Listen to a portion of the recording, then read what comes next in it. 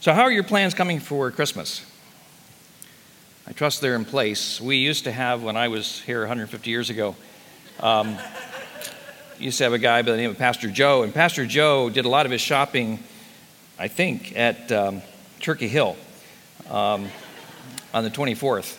And anyway, his kids got enough though. But anyway, it's good to be planning for Christmas because it's coming. I know I was talking to someone maybe about 3 weeks ago, and I said, "Are you aware of the fact 4 weeks from this Saturday is Christmas?" And they were almost startled by it. I mean, I understand Easter because Easter, we're never quite sure when Easter is going to come. I mean, if I were to ask you, how many of you know when Easter is going to occur in 2022? None of you would know. But the bottom line is, it's on a Sunday. It'll be in your calendar, so you'll know about it ahead of time. But it could be March, it could be April, it could be mid-April even.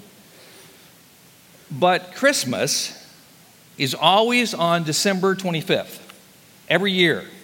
It may be a Monday, it may be a Sunday, but it's always on December 25th. So why is it that it still sneaks up on us? I don't know, but it does. It really does. So I hope you're planning. I hope you're doing some planning. I heard about a little guy that was possibly planning and praying. He got down beside his bed.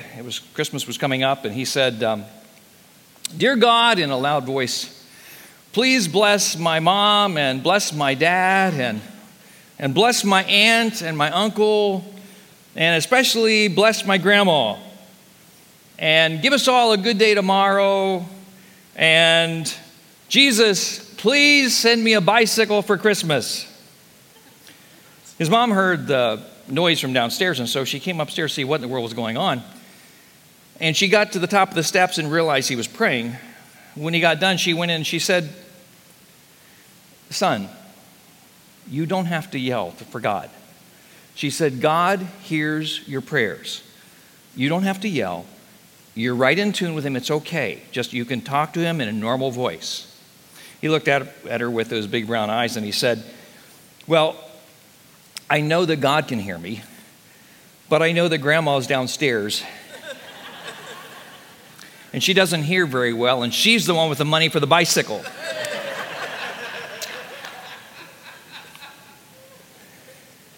Well, today's headline, just a couple of weeks ago, was from USA Today. Miracle baby, 50-year-old woman gives birth to first child after years of infertility. There they are. What a sweet couple. So that couple, he is 61 years old. She's 50 years old. And baby Lily is now just over 3 months old. And they had been trying for a family for quite a while, actually 10 years. They kept trying and trying and trying. They were poked and prodded and tested, and Carl and I remember what that's all about. And also beyond that, she had to have in vitro fertilization. She also had to have a surgery, and she also needed to have a donor egg. But there's baby Lily in all of her glory, and it's really, really made a difference in their lives. This morning we have the story of two miraculous pregnancies.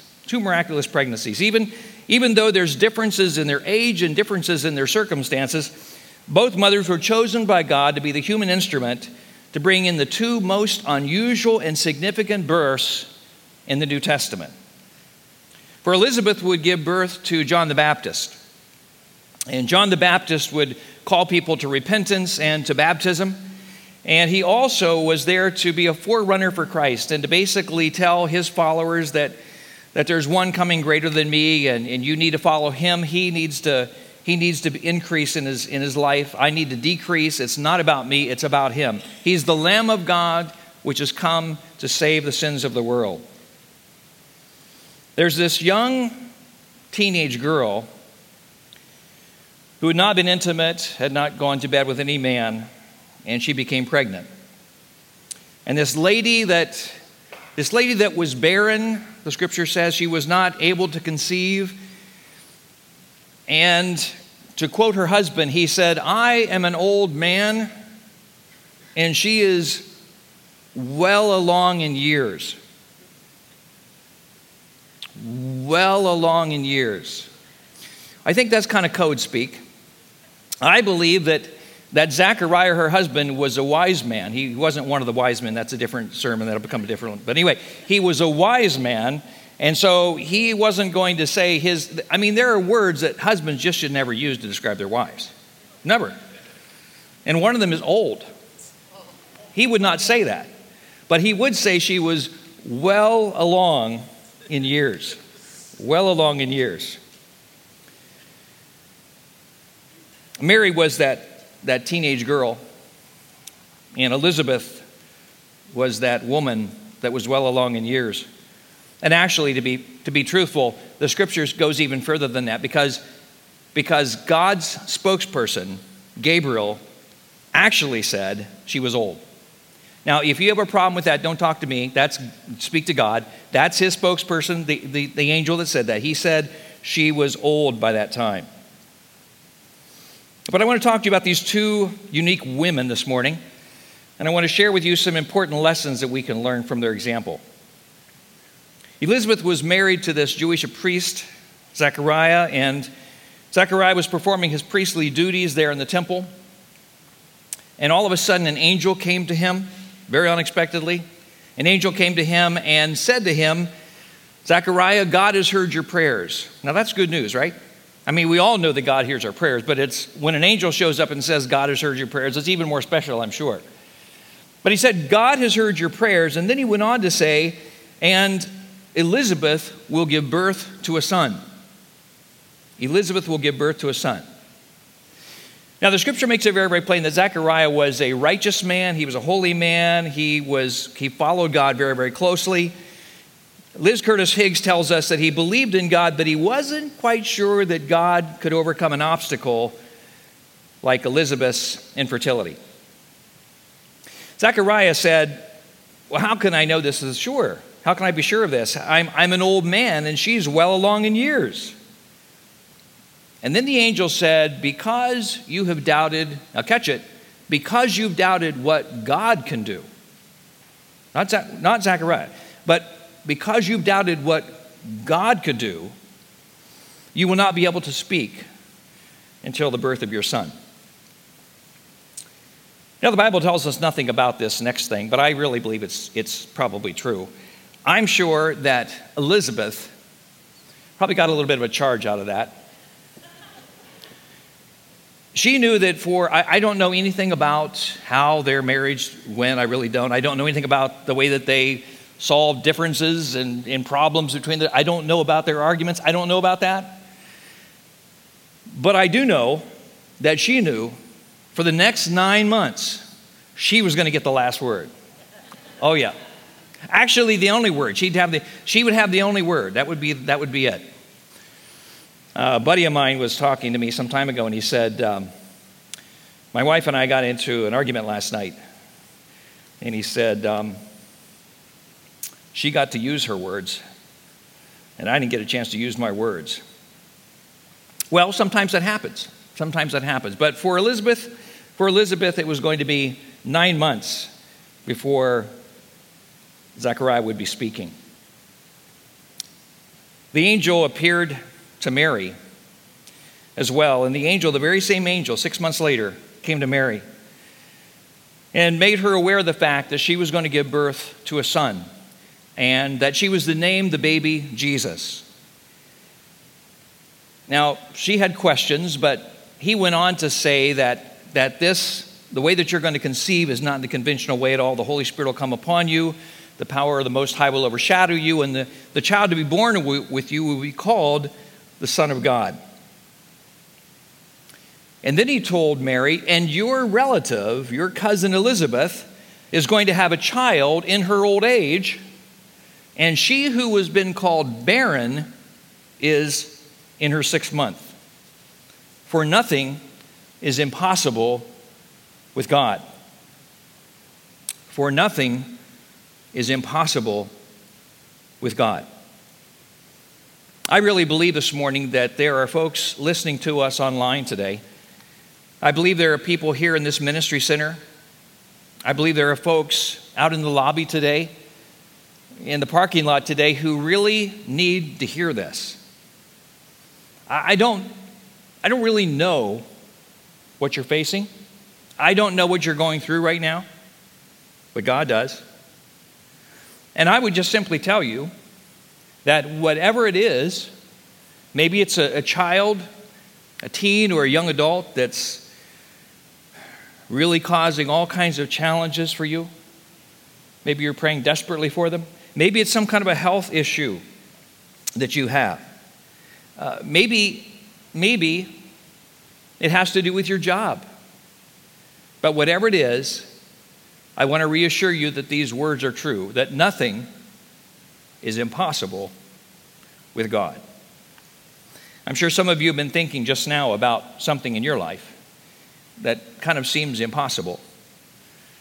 And I would just encourage you to say that with me this morning as an act of faith in your situation. Let's say it together, shall we? Nothing is impossible with God. Let's say it again. Nothing is impossible with God. I got a call, or rather we were texting last night, a friend of mine that I went to school with. He contacted me and reached out to me and said he just wanted to make me aware of something that was going on in his life currently. We hadn't really spoken for some time, but he said that he'd had some heart issues and some lung issues, and he said that he went to the pulmonologist a year ago, and they discovered there was just a little bit of a mass in his one lung.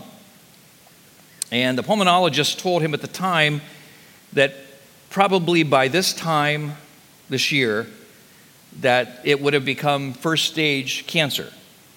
And the pulmonologist said it's very treatable. When that happens, we'll go ahead and take additional steps at that point. Most people don't even discover they have lung cancer until it's stage 3 or stage 4. But we'll work with you if next year when we get back the scans. And so they had just gotten back the scans yesterday. And it's interesting. He told me, he said, I've heard of Christmas miracles. I've heard of them a lot, but he said, I've never experienced one. But he said, I have mine. He said, this scan came back and it's totally gone. The mass is not there. And so I would just remind you this morning, God still does that. His family had been faithfully praying, and that's exactly what happened. So keep that before you. You may not need that this week, but you may next week. Nothing is impossible with God. Zechariah found it very, very hard to believe that God could do what the angel was telling him that was going to happen. Again, it wasn't him, but it was God. But because he had trouble believing that, there were consequences to that. Mary, on the other hand, had no trouble accepting it. I mean, basically, she said, I'm the Lord's servant. May it be to me as you have said. I like the way that another translation gives it to us. When he says simply, I am the Lord's servant. May it happen to me exactly as you have said. Now, Mary, on the other hand, basically was saying, I don't understand it all. I'm a virgin. How in the world this is going to happen? I don't understand it, but I understand this. I'm your servant. That's who I am. And I believe you, so bring it on. Bring it on. The scripture tells us that Mary immediately took off for Elizabeth and Zechariah's home. Now, she left for a town in the hill country, the scripture says, of Judea. And most people believe that it's Ian Kiram that she left for. That would have been 80 miles from her home there in Nazareth. It would have been across 3 mountain ranges. It would have taken probably up to 9 days for her to have gotten there. She wouldn't have gone by herself. There were other pilgrims that would have been going to Jerusalem, and so she would just simply join with other people that were going. But she took off immediately. Mary, think very young teen here, Mary got life-changing news, incredible news, miraculous news. She didn't put it on TikTok or Instagram. She took off. She just took off. And Mary and Elizabeth's meeting was a very, very important meeting. It almost seemed like maybe it was a happenstance, but it wasn't at all. It wasn't a chance encounter that they had, but rather God orchestrated the meeting between these two ladies for his purposes and for their purposes.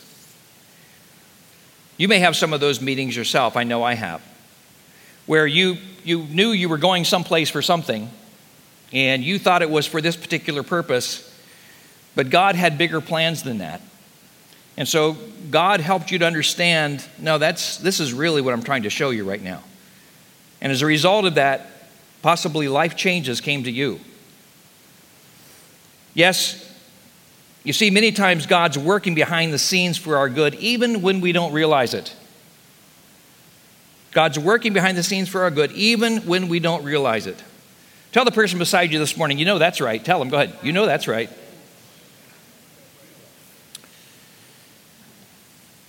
Elizabeth helped mentor Mary. Now, many people have a built-in role model for them, but some do not. The television show 60 Minutes several years ago had an episode that they ran on park rangers in South Africa at a wildlife refuge. They were concerned because there had been 39 white rhinoceroses that had been killed at that particular wildlife preserve. It wasn't what you would immediately think. It wasn't poachers, but rather it was juvenile delinquents.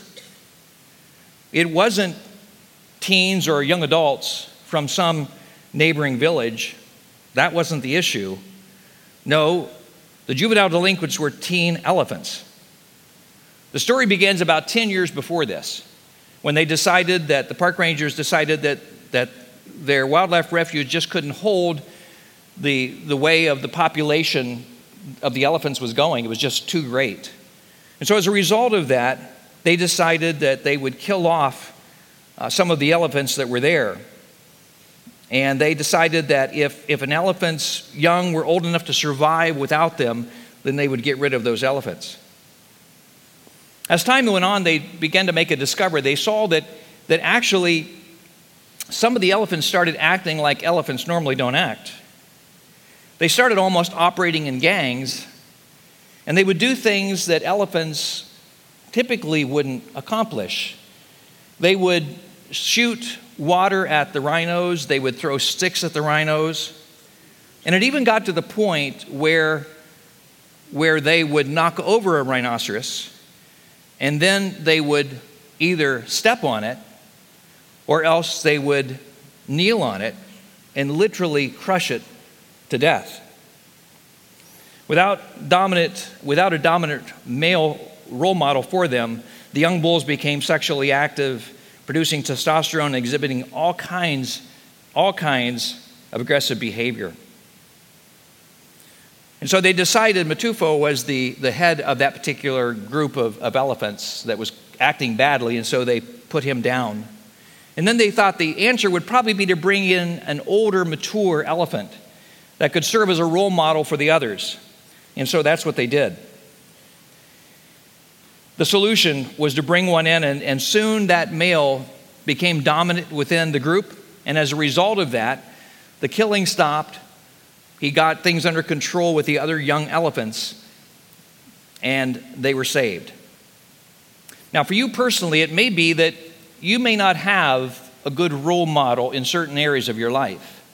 If your father was not a believer, then it's possible that you might need to find somebody that you can kind of gear your life after, someone who's really committed to Christ, someone who really loves the Lord, that you could be a role model for you in your life and find spiritual assistance there. If you grew up in a home where there were divorces taking place, then it's possible that you need to look for someone else, a couple that again really loves Christ and is committed in their marriage, that might be a good role model for you as you pursue marriage or as a young married couple. If your parents treated you poorly as a child, then it may mean that you need to seek out somebody that really would be a good parent to children, and you could get some ideas from them in regards to strategies for being the parent that God's called you to be. When Mary entered Zechariah and Elizabeth's home, she was excited to finally arrive, and she was anxious to spend some time with her older cousin, Elizabeth. Mary called out a greeting to Elizabeth, and something very, very unexpected happened. The scripture says that the baby, John the Baptist, leaped in his mother's womb, and Elizabeth was filled with the Holy Spirit. Elizabeth then made a prophetic pronouncement over Mary. Blessed are you among women, and blessed is the child that you will bear. I like what Daniel Darling said about that particular occurrence. He said, I'm struck by the entire scene described by Luke. An older woman blessing her younger pregnant cousin. The baby John leaping in the womb in worship of the baby Jesus. Here God's promise to Eve has been fulfilled through the pains of childbirth. A prophet and the Christ child and the dawning of new birth. I'd have you notice, secondly, with me this morning, that Elizabeth confirmed what the angel had said. Elizabeth confirmed what the angel said. Mary's words to Elizabeth must have been extremely, extremely important to her. Mary may not have told her parents before she took off that what the angel said. I mean, honestly, Mary was the one who saw the angel. Mary was the one who heard what the angel said. And she probably couldn't find any fault if her parents didn't believe her or Joseph didn't believe her. Because if she was being told the story, it's very possible she wouldn't have believed it. But when Elizabeth spoke those words over Mary, how comforting they must have been to Mary. How affirming, how confirming they must have been for Mary. It's the kind of assurance that you need sometimes when you worked on a project and you're pretty sure it's right. I mean, in your heart, you feel like, yeah, I got this nailed down. But you give it to someone else and you say, would you take a look at this, please? And they look at it and they say, yeah, that's right. That's good. Got it good. It's good. It's that kind of thing. One of our sons, when he was 16 or 17 years old, he was involved in a slight car accident on his way to work. And it was his first and, to this point, only accident in his life. And he called me, and I immediately went to the accident scene. The police hadn't arrived yet. And the other driver was a middle-aged individual who was quite vociferous about the fact that she felt she was correct and he was in the wrong. And my son was very polite about it, but at the same time, he believed that he was in the right and she was in the wrong. So when the police arrived, they took both stories and looked at the accident scene, and they told my son that he was not responsible, and then they confirmed that by giving this middle-aged individual a ticket. Some confirmations are more important to you than others. That was an important one for my son. He really appreciated that. Thirdly, Elizabeth provided hospitality to Mary. Elizabeth provided hospitality for Mary. They were relatives. And so Elizabeth was certainly glad to have her cousin spend some time with her, no question about it. The families probably didn't spend a lot of time together because of the distance that they lived from one another. So they would have enjoyed that time together. It would have been really, really hard for families at that time to keep up with one another if you were far apart from one another. I mean, there was no postal service if you wanted to send a scroll to somebody. I mean, you couldn't do it. FedEx, UPS, Amazon, none of them were around at that time. And so as a result of that, it would be hard. It would be hard to keep up with family members who lived a distance from you. And if you went to visit them for a few days, there were no 5-star hotels. There was not even a place that left a light on for you. I mean, maybe not even a candlelight. But they did have inns, and you could go there for a couple of days, but she was there for 3 months. 3 months. What do you think Zacharias said when Elizabeth said to him, honey, she's going to be here for a while. She's going to be here for longer than what you're thinking really right now. 3 months, can you imagine? Can you imagine what Zacharias said? He didn't say anything because he couldn't speak, remember? Yeah, he didn't say a word. Didn't say a word. But I bet he had words to say. I bet he did. But Mary also helped as well because, as you'll remember, Elizabeth was quite a bit older than her, Elizabeth, by this time, was 6 months pregnant. And so she was able to help her in different ways. And I'm sure that she really enjoyed the conversations that they were able to have and getting caught up with Mary's family. So let's take a minute to think about your situation this morning. You know, you have just a few days left between now and Christmas and New Year's during this time. Let me ask you, what is it that you could do for someone else? You know, Carl and I have been praying each day specifically for many that fall into the category of, Christmas is normally such a joyous time, such a happy time, until it's not. And sometimes you go through something that really, maybe you're not looking forward to Christmas. Or maybe there's just so much darkness at that particular time for you, it's hard for you to see the joy or the happiness. You could pray for people like that.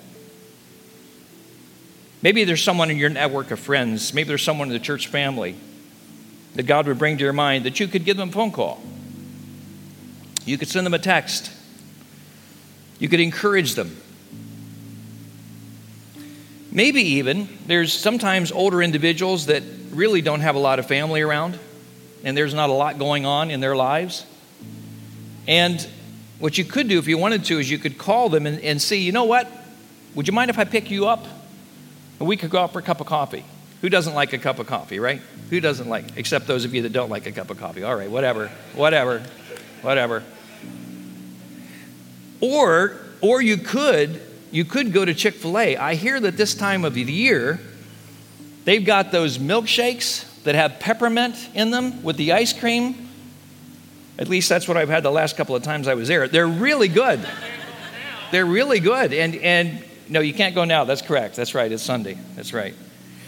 But you could do that for maybe a friend of yours, someone that's just really going through a challenging time. Spend some time with them. 2022 is just around the corner.